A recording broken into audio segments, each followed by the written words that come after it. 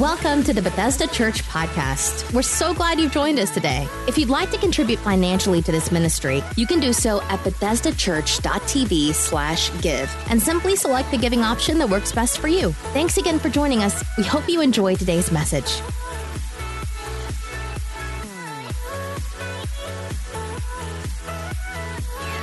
All right.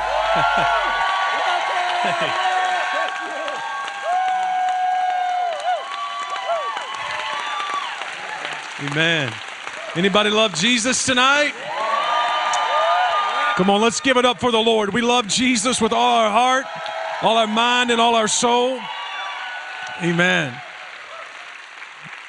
Thank you so much for that incredible greeting. I want you just to look over at somebody and let them know you are in the right place at the right time. And if they act like they don't believe that, just get your stuff, get up and move. And reposition yourself. Anybody ready for revival? Amen. It is my understanding that you are in revival. And I love your pastoral family. You know, the Bible talks about the fact that pastors are gifts to the body of Christ. That God has gifted the body of Christ with pastors to equip the saints for the work of ministry. And I know that you're like me. When I give someone a gift, the more they seem to appreciate and value that gift, the more likely I am to bless them even more. And you have been given an incredible gift in Pastor Chad and Karen and their entire family. And I want you right now to let them know. No, you better get up on your feet and let these folks know you love them, that you appreciate them, that you don't take them for granted, that you recognize they are a blessing from heaven situated in West Virginia for such a time as this. They could be anywhere in America, perhaps anywhere in the world, and God put them right here in your zip code. Take care of them, love them, honor them, bless them, give them double honor. That's scripture, somebody. And so I want you to know that they are valued in the kingdom of God. They are respected far and wide. And I've had the privilege, I've preached over 7,000 times in the last 23 years. I've done this a time or two. And in all of my travels and all the different places that God has privileged me with the chance to stand, I have never seen their hospitality topped. They know how to take care of people. They know how to treat people. They make y'all look good. Like really, really good. And so, thank you for the honor of being here. I love you. And man, what an incredible family. We was talking hoops backstage. Got a forward here that's mispositioned. Next year, in Jesus' name, I prophesy going back to the guard spot. Let's just go. Let's just believe that. All right? And man, I came on the wrong night. I want to see you on stage jamming. I mean, is this guy got the goods or has he got the goods? Come on. And I know there's a baby girl running around here somewhere that's got the keys to the building. Amen. We love you. Thank you. I'm great. My wife is here with me. She is the best thing that has ever happened to me beyond saving grace. And we are high school sweethearts. We met each other in the sophomore hallway of Russell County High School, and we have been together going on a few years. And we're getting ready in December to celebrate our 21st wedding anniversary. And and through her, God has given me incredible gifts of a 14-year-old son and a 16-year-old daughter. My son is evidently got her DNA because he is a far better athlete than I ever was. And he's not here tonight, so I can admit that publicly. And my daughter has her mother's mind. She is an unbelievable entrepreneur. She's 16 years old. She runs 5 businesses. She's employed by 2 different entities, actually 3 different entities at this point. And she makes more money than I do. And so I figure she's my boss someday, so I take a lot of care of her. And that's our family. I want to share a message with you tonight. I was a little bit torn. I really, even about 6.5 hour drive here, wrestled a little bit between two different messages. A few months ago, I really felt like the Lord gave me a word for the body of Christ as a whole. And I feel like in many ways, based on what I've understood about the pastors that you've had here already this week, and I mean, you guys you've had some preachers up in this house. And I'm not comfortable being the closing act. I'd have much rather been the opening court jester. But I think some of that was touched on a little bit last night. You know, the Bible talks about he that has an ear to hear, let him hear. And thank God you have pastors and guys that have been here that have been in tune. And I think some of that's already been spoken. And there's something that's just also just been turning over in my heart that I want to share with you. It's located, an anchor text for it is going to be in Acts chapter 28. And it's verse number 1. And it says this: "And when they had escaped, they found out that the island was called Malta. And the natives showed us unusual kindness, for they kindled a fire, and they made us all welcome because of the rain that was falling and because of the cold. But when Paul had gathered a bundle of sticks, he laid them on the fire. A viper came out of it because of the heat. It fastened on his hand, but he shook off the creature into the fire. He suffered no harm. However, they were expecting that he would swell up or suddenly fall down dead. But after they had looked for a long time and they saw no harm come to him, they changed their minds and they said, 'This guy must be a god.'" I want you to go back with me to verse number 5, and I want you to notice the phraseology. It says, "But he shook off the creature into the fire." We know that it was a snake, that it was a viper. He shook it off into the fire. Just look over at somebody and tell them, "Shake it off." Now get a little more unction in your heart. And look at the other person that you ignored the first time and let them know you're not intimidated to tell them, "Shake it off." Father God, help me to preach, help me to teach, help me to deliver your word with an unction and an anointing that pushes hell back and brings heaven down. God, bind every spirit of hindrance, every spirit of distraction, and loose your people, God, into the next wave of what the Holy Spirit has for them. Let it be done in Jesus' name. And this church said, Amen. The year was 1998. I remember standing in the tunnel,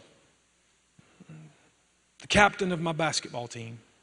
I was getting ready to run out onto the court of the Russell County Mighty Lakers for the very last time. I'm standing there. In the background, I hear, "We will, we will." I'm not sure who we were going to rock. We were 4-19. But I ran out on the court, go through the preliminary warm-ups. It's time for tip-off. Our center tips the ball to one of our guards, who then passes it ahead to me. I grab the ball, run in, shoot a layup. The other team, they get ready to take the ball out of bounds. And right as they start to throw it into their point guard, I jump into the passing lane. I intercept the pass, I turn around, reverse layup, score. And one. Go to the free throw line, make the shot. This time they get the ball in bounds, they bring it down the court, they shoot, they miss. Our power forward gets the basketball, he passes ahead to the small forward, who then hits a streaking Eric Gilbert once again towards the basket. I lay it up and in. And I don't know if you're keeping score or not, but that makes it Eric Gilbert 7, the Danville Knights 0. And at that point, the opposing coach called a timeout. Because in his scouting report, he had prepared for number 40, he had prepared for number 32, he had prepared for number 10, he had prepared for number 20, but nowhere on his whiteboard was number 14. Eric Gilbert. And at that moment, my coach, he meets me at the hash mark, and he grabs me by the jersey, and he shakes me, and he says, Gilbert, would you tell me why you haven't played like that for the last 4 years? I said, Coach, I was planning on going out with a bang. You know, I believe that there are a lot of people that hell does not even have on its scouting report. That the Lord has some special plans for if you will just make a decision. I intend to fully go out with a bang. And there's some of you that you thought, I'm not from the right zip code, I'm not from the right side of the tracks, I'm not networked correctly, I don't have the right education, I don't got enough money in the bank. And I came to tell you, if you will finally make a decision that you are ready to play the game, God will do something through you that coincidence cannot take the credit for, and it will leave the enemy literally scratching his head. Just tell somebody, he's talking about me. Talking about me. You see, I don't believe that God intends for hell to be more populated than heaven. In fact, right now, there are more people alive on planet Earth than have previously lived throughout all of history added together. That means that if there were to be an incredible awakening, an incredible revival, there is the potential for incredible numbers to be added to heaven's population. In order for that to happen, there's going to have to be revival. You know, there's an issue with that. Revival tends to only show up in atmospheres of unity.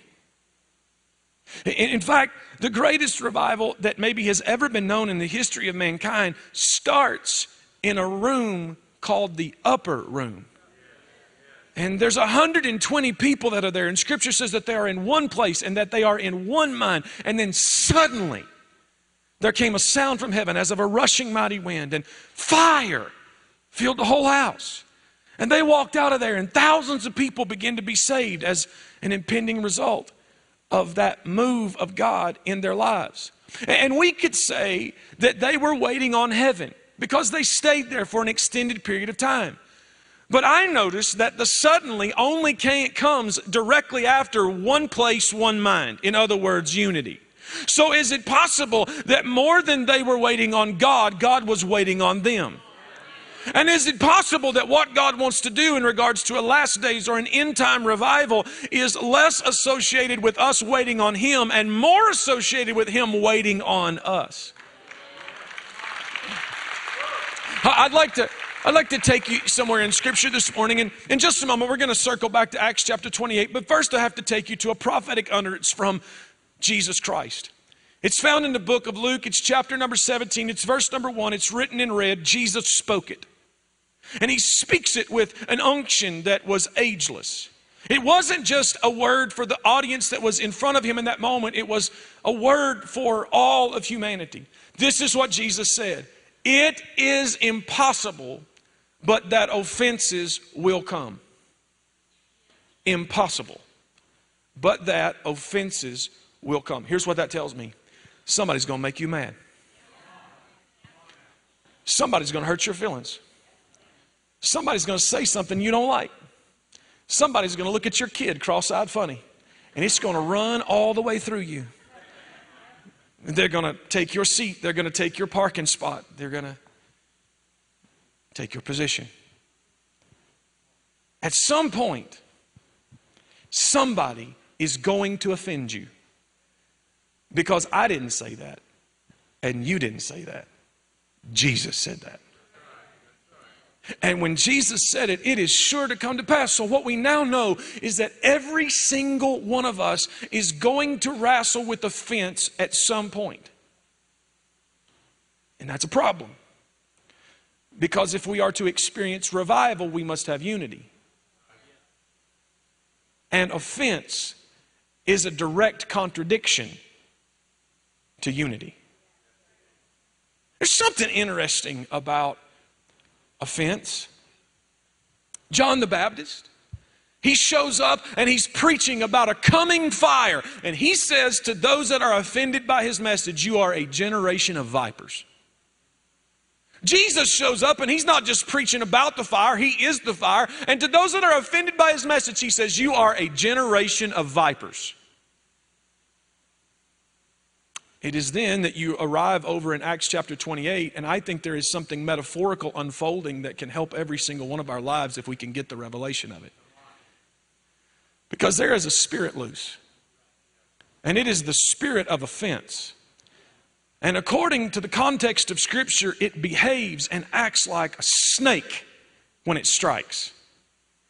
And so in Acts chapter 28, you see the Apostle Paul, he's doing the work of ministry, and as he's doing the ministry, he winds up shipwrecked, and as he is shipwrecked, he begins to try to facilitate an answer to the problem that these people are experiencing. They're cold, they're wet, they're trying to find shelter, and so they make the decision that they're going to try to start a fire. And so the Apostle Paul, he goes over and he gathers a bundle of sticks, and he takes this bundle of sticks and he goes, and Scripture says that as he is putting it on the fire, that there is a snake, a viper, that comes out because of the heat and bites him. Now, I know the Apostle Paul is not your average choir boy, but you will never convince me that he would have picked up those sticks if he'd have known there was a snake in them. And here's the deal. Neither would you have. You wouldn't have picked up that marriage if you'd have known there was a snake in it.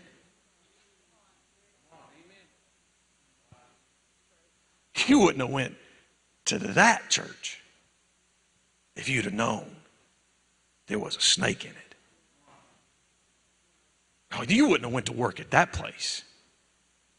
And you wouldn't have hung out in that group of friends if you would have known there was a snake in it. But isn't that what makes offense so potent? Is that it comes from the places that you least expected. And so often it is not about what was said, it was about who said it. And you expected more from them. You never anticipated that they would be harboring a snake, that they would be housing a viper. Like, you trusted them. You did life with them. That David, I mean, people sing songs about David. His hands are made to war. He has slain tens of thousands. David took the head off of a giant. David did things and exploits in the realm of war that hardly anybody else in Scripture can even relate to. And yet David said, I could have stood it if it was not the man that I went and took sweet counsel in the presence of the Lord with. David was referencing a betrayal in his life, probably through a man named Ahithophel, a man who spoke the oracles of God into his life, a man whom he prayed with, a man whom he worshiped with. And David saying, I could have stood it if it had not come from a place I didn't expect it. And if you've ever been bit from a place you didn't expect, if you ever picked up something and found a snake in it and didn't anticipate it, you know the shock and the awe that is associated with the pain. And if you will reflect on the moments when you got bit, it was always when the fire was just starting to intensify. It was the moment when things were just starting to heat up. It was the moment when stuff was just getting hot, when the stuff you had been praying for, the stuff you had been believing for, the stuff that you had been anticipating and having spiritual ambition for years to come. Now, right about the moment that the fire's getting the hottest, it was the fire that drove out the snake. And in the story of Acts chapter 28, you will notice that it did not strike or bite the folks who were sitting around enjoying the campfire. It didn't bite the people who were just taking in the scenery. It bit the one that was up working the fire. It bit the one that was up adding kindling and fueling to keep the fire going. And that is exactly why it happened to you. You were in that moment. It's heating up. It's intensifying. And you're a worker. Like you're somebody that really goes for it. You're somebody that's all in. You're somebody that fuels it. And then right about you got bit. You got bit. The Apostle Paul, he gets bit. And now what's he going to do? The scripture says that his response in this moment is that he just, as the snake bites him, it literally fastened onto him. Like the snake is stuck on him. Oh, we're going. You ever met that offense? We're going to talk about it in just a moment. But he takes his hand, and scripture says that he leans out over the fire. Come on, verse number 5, and what did he do? It says that he shook it off. And it's in that moment that we actually get a revelation of how to deal with offense. That Jesus has already told you, don't be surprised, you're going to get bit. And yes, it may be hidden or you would have avoided the bite altogether. But now that you've been bit, your singular response is to shake it off and let the enemy know, I'm going to use the very thing that tried to keep me from the fire to now fuel the fire. I'm going to put this thing right where it belongs, in the fire, and I'm going to let it kindle revival instead of putting out revival. And I'm going to let the enemy know you bit the wrong one, because I got an answer for this. I shake this kind of stuff off. Hey, enemy, you can't run me out of my church. Hey, enemy, you can't run me out of my small group. Hey, enemy, you can't run me out of my marriage. Why? Because I live in the era of shaking it off. Look at somebody and tell them, shake it off. Come on, say it with a little more unction. Look over at somebody and tell them, shake it off. The enemy don't know what to do with people who shake it off. Even in this scripture we just read, they start looking at this joke and they're like, man, he must be a god. Like, people don't shake it off. People die from this. How many people have you seen have their spiritual journey die because of offense? I pastor in South Central Kentucky. Go to the middle of nowhere, take a left, 10 more miles. And all of us got a chip on our shoulder around about there. In fact, our church, like, it's impossible in Russell Springs, Columbia, or Campbellsville, Kentucky, to find somebody that hasn't got some kind of a past with Jesus. They got saved at VBS. They got saved at Grandma's church. They got saved at the family homecoming. They got saved in the visitation booth at the local jail. Like, we all got some kind of experience with Jesus back where I come from. Now I was driving up and I noticed there's a lot of similarities between Kentucky and West Virginia. And I noticed, like, there's about 100 churches in our county of 16,000 people. And I noticed several churches on the way up through here. You know, there's a reason for that. Somebody got bit. And they took their 4 and some more and went down the road and started an Ishmael and called it an Isaac. And so the thing about where I'm from, like, you can't find hardly anybody that doesn't have some kind of a past experience with God. So the way that our church has grown is not necessarily through unchurched people, but through de-churched people. Because over and over again, we have discovered people that have been out of church for 5 years, 10 years, 20 years, 25 years. I have a man that sits on the front row every single Sunday at one of our locations, out of church for over 30 years. You know why? Because he got bit. And he didn't know how to shake it off. And the result was that he lost years of his spiritual journey, swelled up with the venom of bitterness.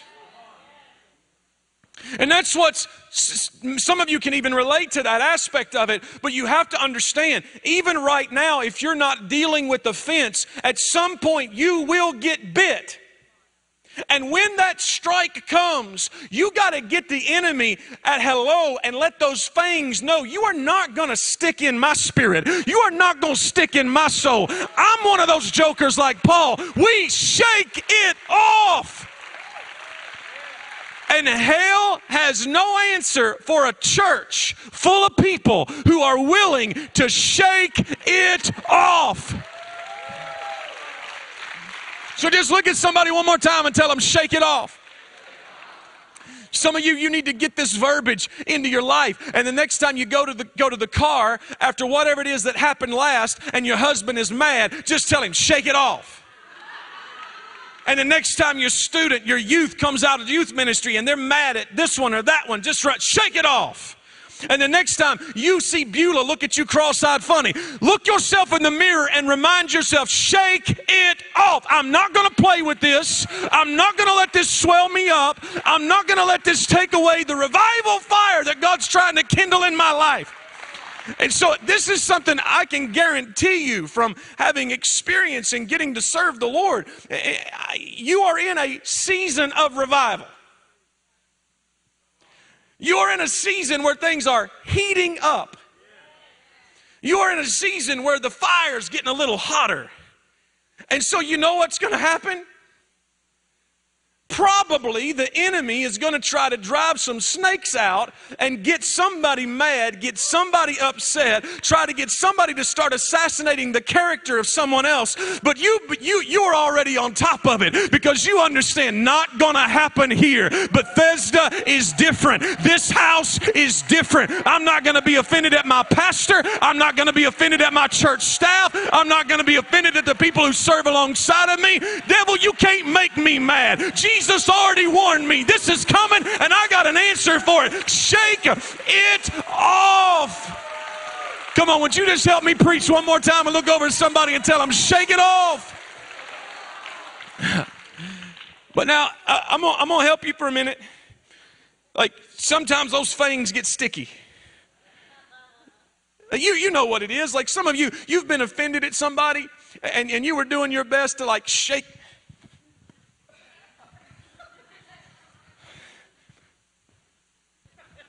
And you just about had the fangs loose, and then you went down aisle 7 at the grocery store, and there they were.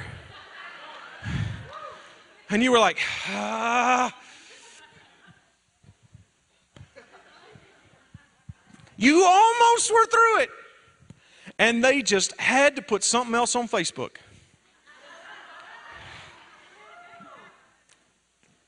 Just almost, and they did everything but call your name. And you know exactly they were talking about you. And right about the time you were about to get loose, there come more venom.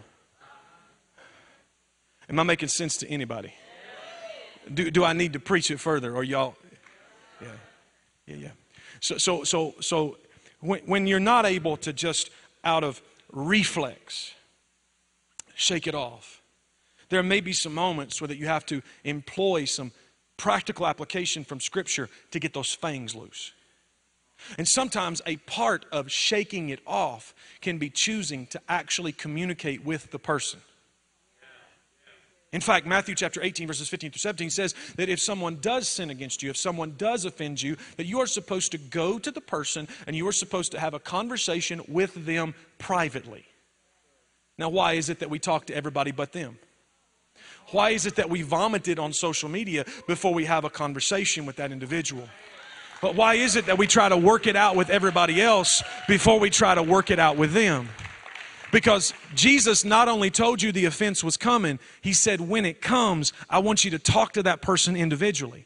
And He says, and if that doesn't work, you may need to work through your church's structure. There need to be 2 to 3. There need to be, go before the church. God will work that out with the structure as your senior pastor leads. But before you get into any of the 2 or the 3 or the whole church, all that stuff, you got to get this straight. It starts with you and the person. Not you over in a water cooler somewhere trying to defame that person so you can get everybody on your side before they learn about this little thing that's brewing between the two of you. Am I making sense to anybody?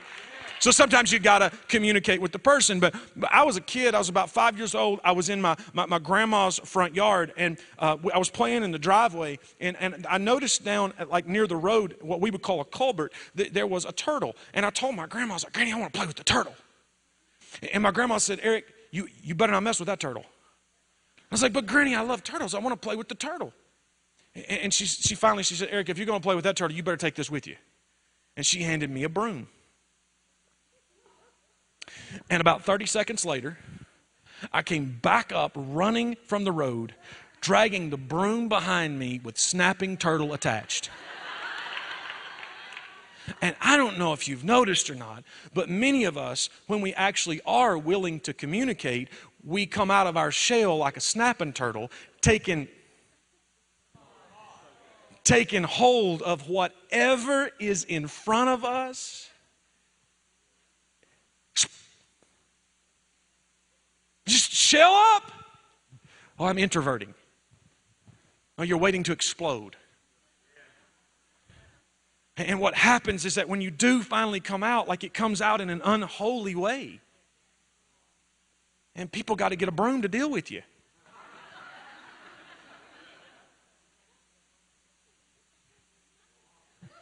There was so many follow-up things I wanted to say to that, and the Lord's not going to let me. So here's the deal. Our church, we started a long time ago, and we started in a converted truck stop restaurant, and we were sitting on borrowed funeral home chairs, and Pastor Chad, all we had was a little old Casio piano we bought at Radio Shack, and a microphone we got at the same place, and my left foot was the drum, and my right foot was running sound, and my left hand was the bass, and my right hand was playing the piano. Beside me, my wife was trying to lead the congregation in song. To say we were desperate for help is an understatement, considering that we only started with 6 people. And so anybody that came through the door, we considered them leadership.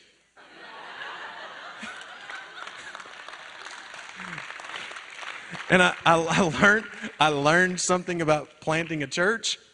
Often the first people that you get are the ones that everybody else is trying to get rid of. And nobody gave me that memo. And so there was this lady that we gave her increasing amounts of responsibility because she just seemed so sharp and she just carried herself so well, and we were just so thankful for her arrival. And about 6 months into her tenure with us, I go to my mailbox and I discovered there's a letter from her, and I thought, oh, how wonderful.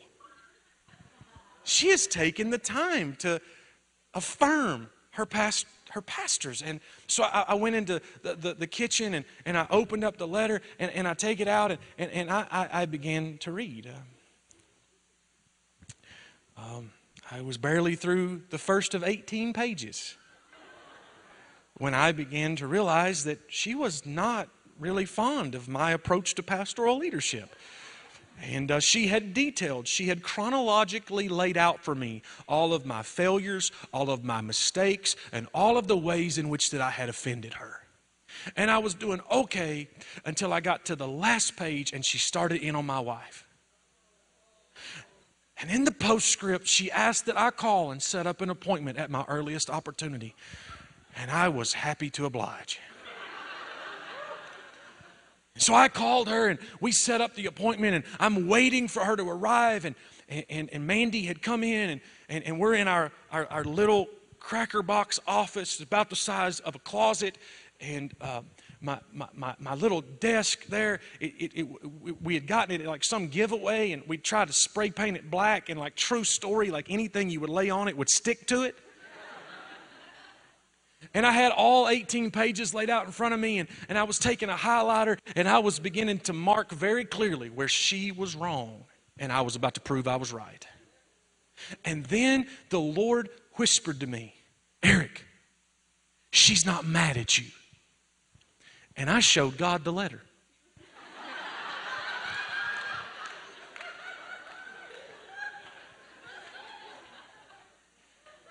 The Lord said, Eric, she's brokenhearted. And today I'm going to use you to heal that broken heart. And that lady came in and she met with Mandy and I am not dramatizing this. She sat down on the edge of that seat. She leaned forward, and her finger was locked and loaded. And she picked up verbally right where she had left off in written form. And about 5 minutes in, she stopped to catch a breath. And I said, ma'am, if I could interrupt, you're not mad at me. And she was as shocked to hear that as I was. And we began to try and work through the issues that she was dealing with. And we began to work to try to heal her broken heart. And we were deep into that when she finally looked at me and she said, does this mean you're not going to yell at me? I said, no, honey, we're not going to yell at you. And she said, well, the last 9 churches I've been at in 3 years, when I write my letter, the preacher yells at me.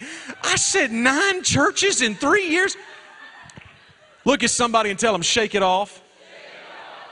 Because there are a lot of folks that the reason they can't find consistency and become planted in the house of the Lord so that they would begin to flourish is because they don't know how to shake it off. And the moment that the spirit of offense begins to stick its fangs into their soul, they immediately move on somewhere else thinking they're going to run from the snake, never understanding that they're dragging the snake with them. You do understand some people run through marriages like that. Some people run through careers like that. Run through relationships like that. Just never understanding that they're dragging the snake with them. One more time, tell somebody, shake it off. Shake it off. And I get it. Some of you are saying, well, you know, man, I've tried to stay in the right spirit and I've tried to follow the biblical instructions for communication and it's still just not working. Like, what do I do next? I'll give you just one more thing. If you're going to shake it off in a biblical way, and communication alone has not solved it, you are going to have to choose to follow the model of Jesus Christ and forgive them. I know you were expecting something perhaps more profound, perhaps even more revelatory, but the thing that we learned from Jesus is that hurt is a reflex, but offense is a choice. And Jesus Christ himself, when they are crucifying him, Roman executioners trained to get the most amount of pain, to bring the most amount of torture, to do the things in the way that it would cause the most horrific experience. Jesus looks up at his Father and he says, Father, forgive them, for they know not what they do. It sure looked like they knew what they were doing. It sure appeared as though they were trained to do exactly what they were doing. And it looked like they knew what they were doing when they grabbed your heart out of your chest and threw it on the floor in front of you and stomped it for good measure. But Scripture teaches us that sometimes people don't get the spiritual gravity of the thing that the enemy is using them to be a part of, because you don't wrestle against flesh and blood. You wrestle against principalities and powers of the air. And sometimes there is a personality that is hosting spiritual darkness and doesn't even understand that they themselves have become a snake. And sometimes you just got to make the decision, Father, I'm going to forgive them. I'm going to let it go. And so I'm going to invite them just to begin to play some music behind me. And I'll give you just a little bit of my story. You see, from the time that I was 5 until the time that I was 8, I was victimized. And I was the product of someone's perversion. And so within me, there was a hate that developed. I was offended. And if I may say so myself, I thought I had the right to be offended. And so by the time I was a senior in high school, my coach brought me in upon graduation. He sat me down and he pulled out an 8.5 by 11 sheet of paper and he wrote on it, Certificate of Achievement. Pushed it across the desk. He said, congratulations, Gilbert. You've been kicked out of more practices than anybody in the history of this school. You know what the issue was? I was living like a victim instead of a victor. And I thought throwing a punch every time somebody looked at me cross-eyed funny is what made me a man. And I didn't understand that often when I was living in my tantrums, and I was living in my victimization, and I was living in my fits of rage and wrath. That so many times I was preventing the opportunity for God to teach me how to shake off something that should have killed me. I don't know who I'm trying to help, but there's a reality in Acts 28. This wasn't just any kind of snake. It's the kind of snake people don't survive. It's the kind of bite that if you get bit, there is no anti-venom, you die. And what I've learned is that there are certain elements of offense that when they strike, there is no anti-venom. There is no way in fleshly ability to ever overcome it. But when you begin to step into the realization of the power of God, and you begin to recognize, wait a second, this thing bit me for a reason. It bit me because there's something God wants to fuel in my life that this enemy is keeping me from further fueling. And so I'm not going to let this thing keep me from this fire being fueled. In fact, hey enemy, I'm going to let this fuel the fire. And so I remember by the time I was 18 years old, I was so out of control with it that I literally broke my best friend's jaw for virtually no reason. So mad, so angry, so hurt on the inside, so wounded. But one day driving to college, mile marker 82 on the Cumberland Parkway, the Lord dealt with me in a way that all I could do was pull the car over on the side of the road. And there was a lot that God did in me that day through a Damascus Road experience, but one of those was He taught me how to grab that snake by its fangs, pull it out, and shake it off, and find victory in spite of the victimization. And the impending result of that in my life is that I began to realize I could become that preacher at 18 that God had called me to when I was 12. But I didn't understand how to surrender to it or to give into it because of all this stuff that I had inside of me in regards to venom that was swelling me up, puffing me up. You ever seen a snake bite victim?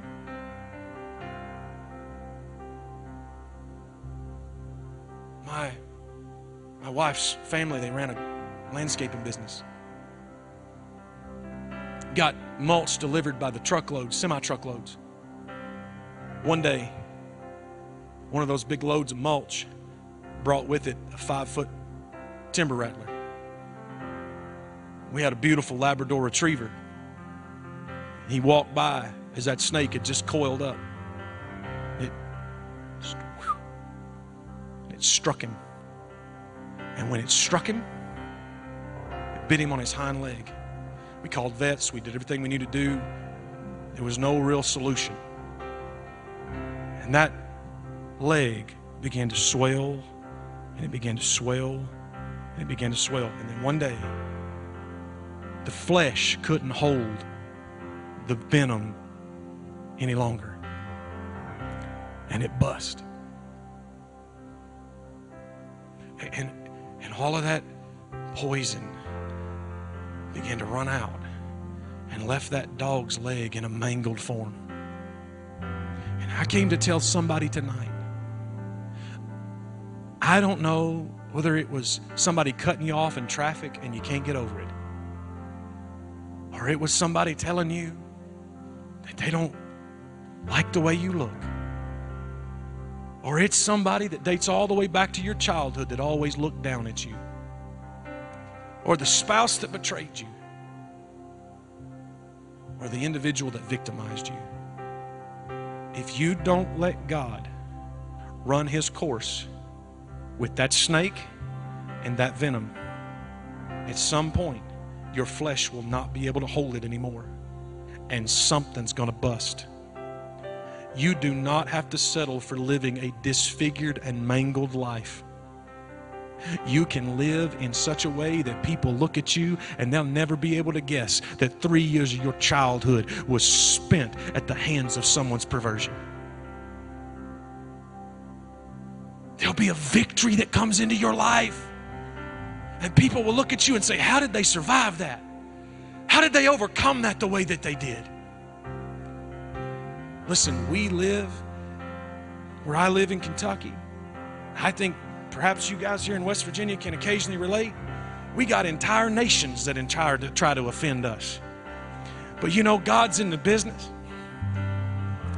of taking those who are willing to shake off the vipers of offense and using them to confound the wise with the fires of revival. And I believe with all of my heart that God wants to do something in Bethesda Church in Lewisburg, West Virginia, that the whole world itself will not be able to explain, and that some of the nation's greatest churches will have to turn their eyes to and say, I don't know how, I don't see how it was possible, it doesn't make sense to me, it doesn't add up. But God takes the foolish things to confound the wise, and He takes the weak things to confound the mighty. That if He can find a group of people who will shake it off and welcome unity and refuse a victim's mentality, He's going to bring a victory to these hills, these hollers, and these mountains that coincidence will not take the credit for. And drug addicts will walk through the door and be set free in a moment's notice. And divorced marriages,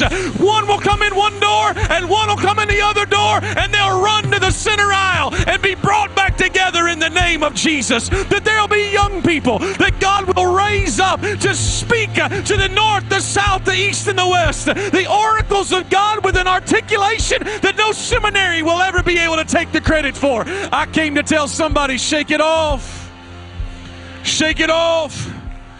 Shake it off. I'm going to ask you right now, if you're struggling and you say, hey, there's a place in my life the spirit of offense has bit me, and I've been letting that snake's fangs hang on and hold on.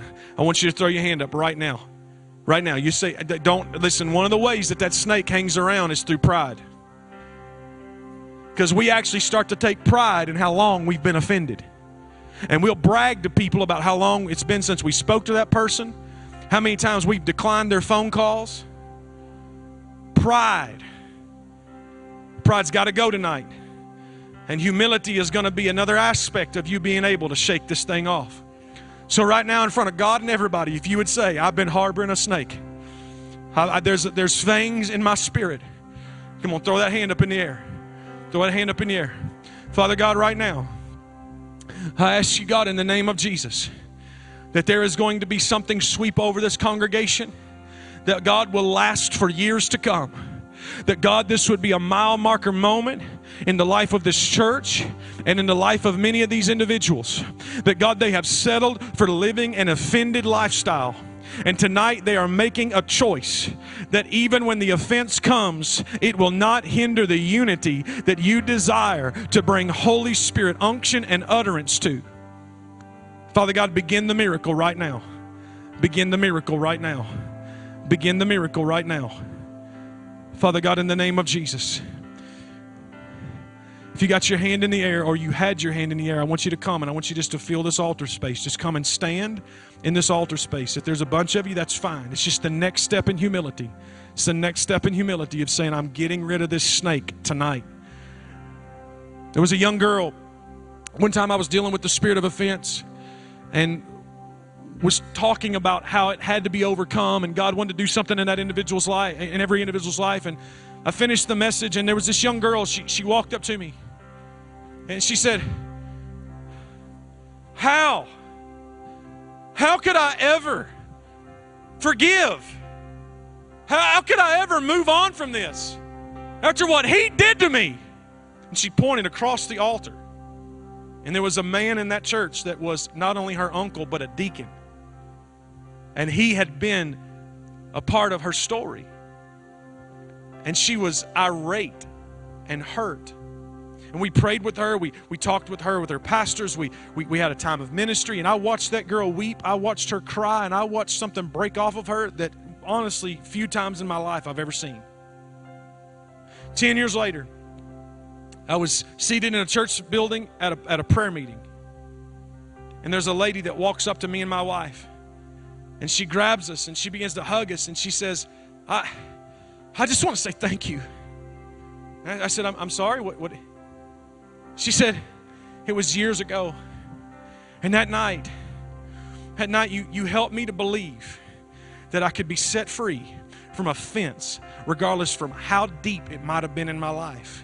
And she said, and today I'm married, I got kids, I'm leading worship at my church, and nothing has ever been the same from that night forward. And she had this beautiful glow, she had this beautiful countenance, and you would never have known what she had been through by looking at her. And I just think that's going to be somebody's story tonight. You're not going to leave here the way you came. They're going to begin to lift up worship. I'm going to ask you just lift your hands before God. I'm going to move through this congregation, and I'm going to just pray for some people and just believe God.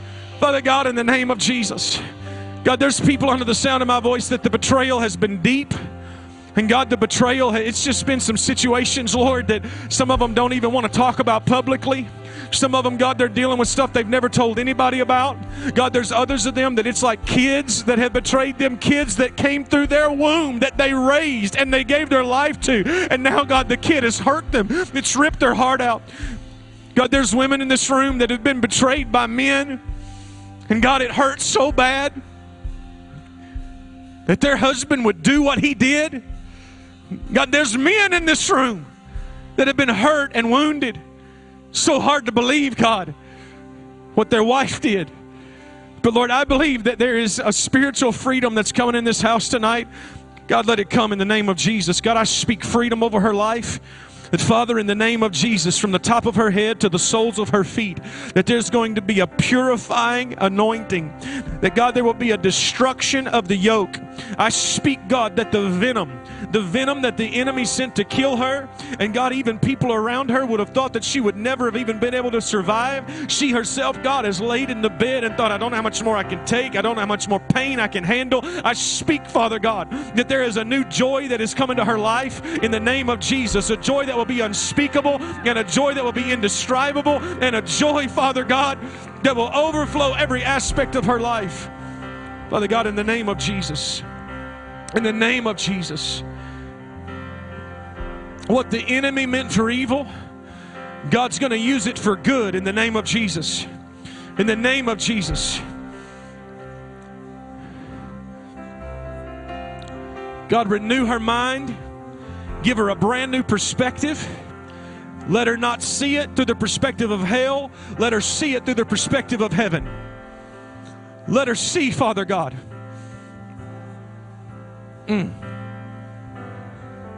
Thank you, Father.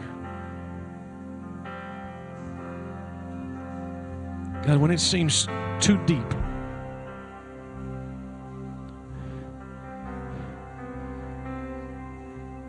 that the fang's so deep, he would feel like, shake it off.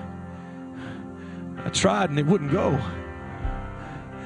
But Father God, I just believe right now that the Holy Spirit is going to get a hold of her soul. Father God, in the name of Jesus. And the fangs, they're not going to hold. And the venom, it's not going to have its effect anymore. Father God, set her free. And when she looks at the puncture wounds in her soul, she'll be able to testify. Only God could have done that. Father God, in the name of Jesus, freedom, Father God. Freedom, Father God, in the name of Jesus. Freedom, Father God. Freedom, Father God. Yeah.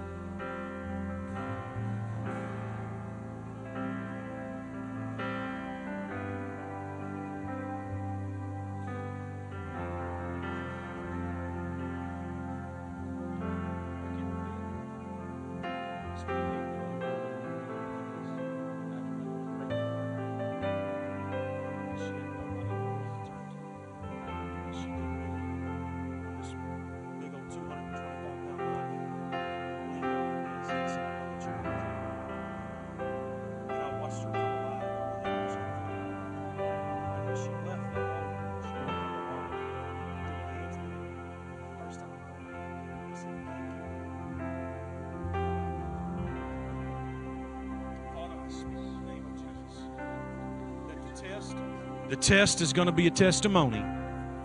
And you are done selling for the lie of hell. And I know it sounds cliche, but it's truth over your life. The mess is going to be a message in the name of Jesus.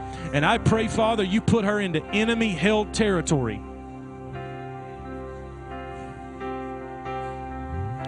Enemy-held territory. God, in the name of Jesus. Not another day is a victim in the name of Jesus. Not another day is a victim. You got Jesus, and that changes everything. He's the author, and He's the finisher. He started the story, and He's going to finish the story. And He's going to set the enemy at your table and make him watch you.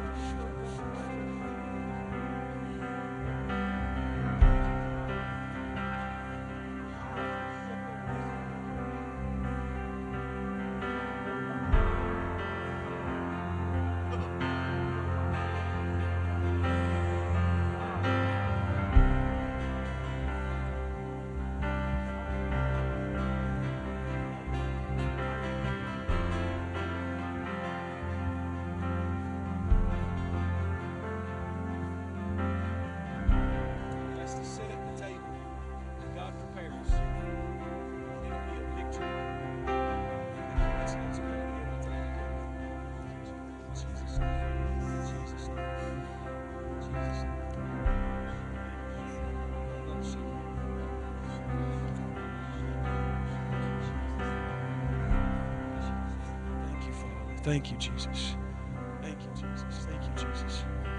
Thank you, Jesus. Thank you, Jesus. Thank you, Jesus. Thank you, Jesus. Lord, thank you that she's not going to leave here the way she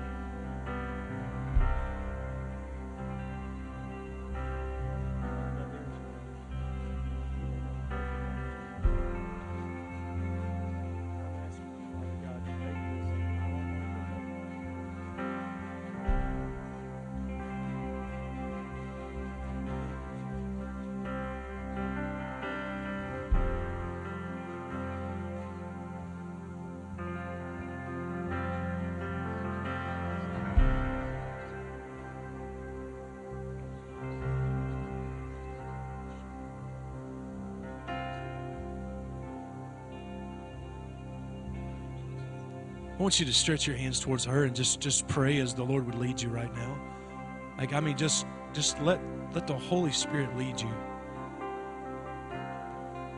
Lord God, I thank you that you are doing something deep, Lord.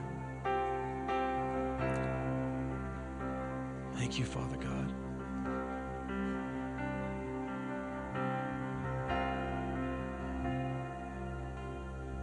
Thank you, Father.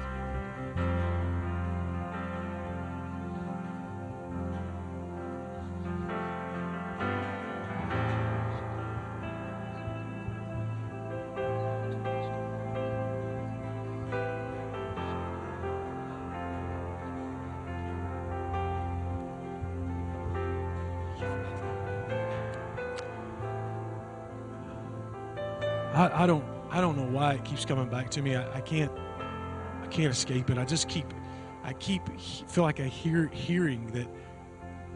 Like even when I'm trying to pray for other people, I'm getting distracted by it. I just feel like that there's somebody that is like offended by a child. That like there's your kid, you love them with all your heart. And whatever has happened, it's been hard to not blame them for the hurt that you feel. And I'm going to ask just all over the room that we could just lift our hands a moment. And I'm going to give you the opportunity just to blend in right now for a minute. And just lift your hands with these folks. God, I believe there's somebody that is going to be set free from the pain that only a child can bring. And that, Father God, they're going to be able to love that child unconditionally. And that, God, I pray that through just their ability to model heaven's love that just keeps coming, that, Lord, there's going to be a reconciliation